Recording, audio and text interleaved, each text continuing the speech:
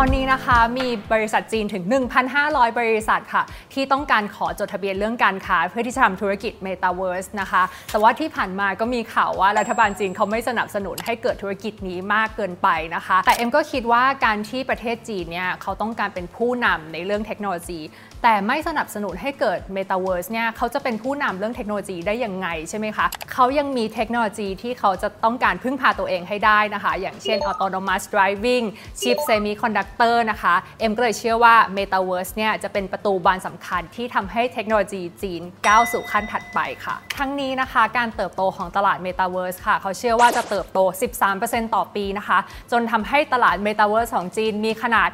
1.5 ล้านเหรียญนะคะภายในปี 2030 ค่ะนี่ก็คือขนาดที่ใหญ่กว่า Metaverse ของอเมริกาอีกนะคะเท่านั้นยังไม่พอค่ะธนาคาร Morgan Stanley นะคะก็บอกว่าจริงๆแล้วเนี่ยขนาด Metaverse ของจีนเนี่ยไปได้ไกลถึง 8 ล้านเหรียญสหรัฐนะคะนี่ก็คือสาเหตุว่าทำไมบริษัทเทคใหญ่ๆไม่ว่าจากอเมริกาแล้วก็จีนถึงเข้าไปจับจองธุรกิจ Metaverse ในจีนค่ะ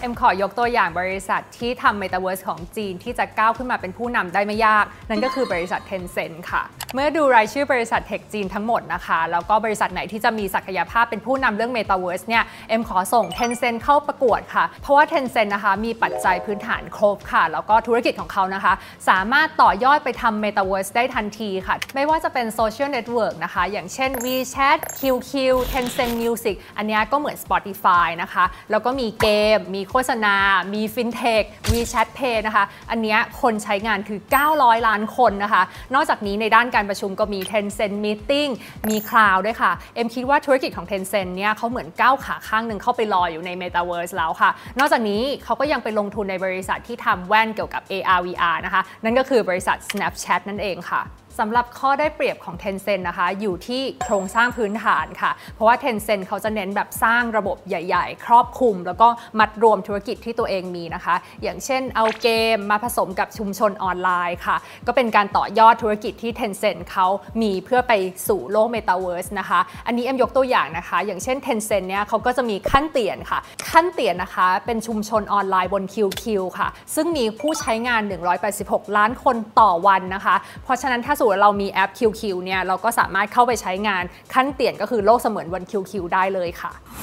สำหรับในด้านฮาร์ดแวร์นะคะบริษัทอาลีบาบามีการลงทุนในสตาร์ทอัพยูนิคอร์นที่ชื่อ Magic Leap ค่ะก็เป็นบริษัทที่ทำแว่น AR VR มาตั้งแต่ปี 2016 นะคะมีการใช้งานในระดับองค์กรค่ะในโรงพยาบาลทางด้านการแพทย์นะคะเช่นการประชุมแล้วก็การแพทย์เพราะว่าแว่นนี้มีขนาดเล็กแล้วก็น้ำหนักเบาแล้วก็ถูกออกแบบมาถึง2รุ่นแล้วค่ะนอกจากนี้อาลีบาบานะคะยังมีบริษัทลูกนะคะที่ชื่อหยวนจิงเชิงเชิงค่ะเป็นบริษัททำซอฟต์แวร์ Development and Service หน้าที่ของเขาก็คือพัฒนาเกมเพื่อที่จะลองทำเกมในโลกเสมือนค่ะสำหรับข้อได้เปรียบของอาลีบาบานะคะนั่นก็คือผู้นำในตลาดคลาวด์ค่ะเพราะว่าโลกเสมือนเนี่ยต้องมีระบบการบันทึกแล้วก็ประมวลผลจำนวนมหาศาลนะคะยิ่งมีผู้ใช้งานมากยูเซอร์มากเนื้อหาปริมาณมากก็ยิ่งต้องใช้คลาวด์ที่ใหญ่ขึ้นไปอีกค่ะโลกเสมือนก็ต้องใหญ่ขึ้นตามตัวนะคะทางอาลีบาบาก็เลยเป็นผู้ได้เปรียบค่ะเพราะว่าเป็นผู้ให้บริการคลาวด์ที่ใหญ่ที่สุดอันดับ3รองจาก Amazon แล้วก็ Microsoft ค่ะโดยที่จุดแข็งของอาลีบาบานะคะก็คือการใช้ Cloud Service ของตัวเอง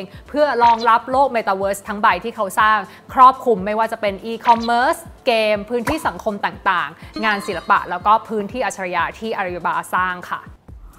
ในช่วงที่ผ่านมานะคะบริษัทเทคโนโลยีค่ะถูกเทขายลงมานะคะอย่างหนักจนทำให้บางดัชนีเนี่ยเข้าสู่ตลาดหมีไปเรียบร้อยแล้วค่ะโดยเฉพาะตลาดจีนนะคะที่เข้าสู่ตลาดหมีตั้งแต่เดือนกุมภาพันธ์ปีที่แล้วค่ะแล้วก็ลากยาวมาจนถึงเดือนพฤษภาคมปีนี้นะคะก็ดูเหมือนตลาดหุ้นเนี่ยจะซึมซับข่าวร้ายไปมากแล้วนะคะโอกาสที่จีนจะลงต่อก็เริ่มจำกัดแล้วค่ะถ้าคำนิยามของตลาดกระทิงเนี่ยแปลว่าดัชนีเพิ่มขึ้นมา 20% นะคะ MSCI China ก็เข้าขายแล้วค่ะเพราะว่าดัชนีเนี่ยพุ่งขึ้นมาตั้งแต่เดือนพฤษภาคมที่ผ่านมาเกือบ 20% แล้วค่ะดูเหมือนว่ากระแสลมเนี่ยจะพัดหวนไปหาแดนมังกรอีกครั้งค่ะถ้านักลงทุนสนใจการลงทุนในตลาดจีนนะคะทาง BBLAM ค่ะมีกองทุน B จีน EQ ค่ะกองทุนจีนที่ลงทุนจีนในทุกตลาดค่ะไม่ว่าจะเป็น A Share นะคะจีนแผ่นดินใหญ่ H Share ตลาดหุ้นจีนในฮ่องกงนะคะหรือว่าตลาด ADR หุ้นจีนที่จดทะเบียนในอเมริกาค่ะเพราะอย่างนี้นะคะผลตอบแทน ของกองทุน B จีน EQ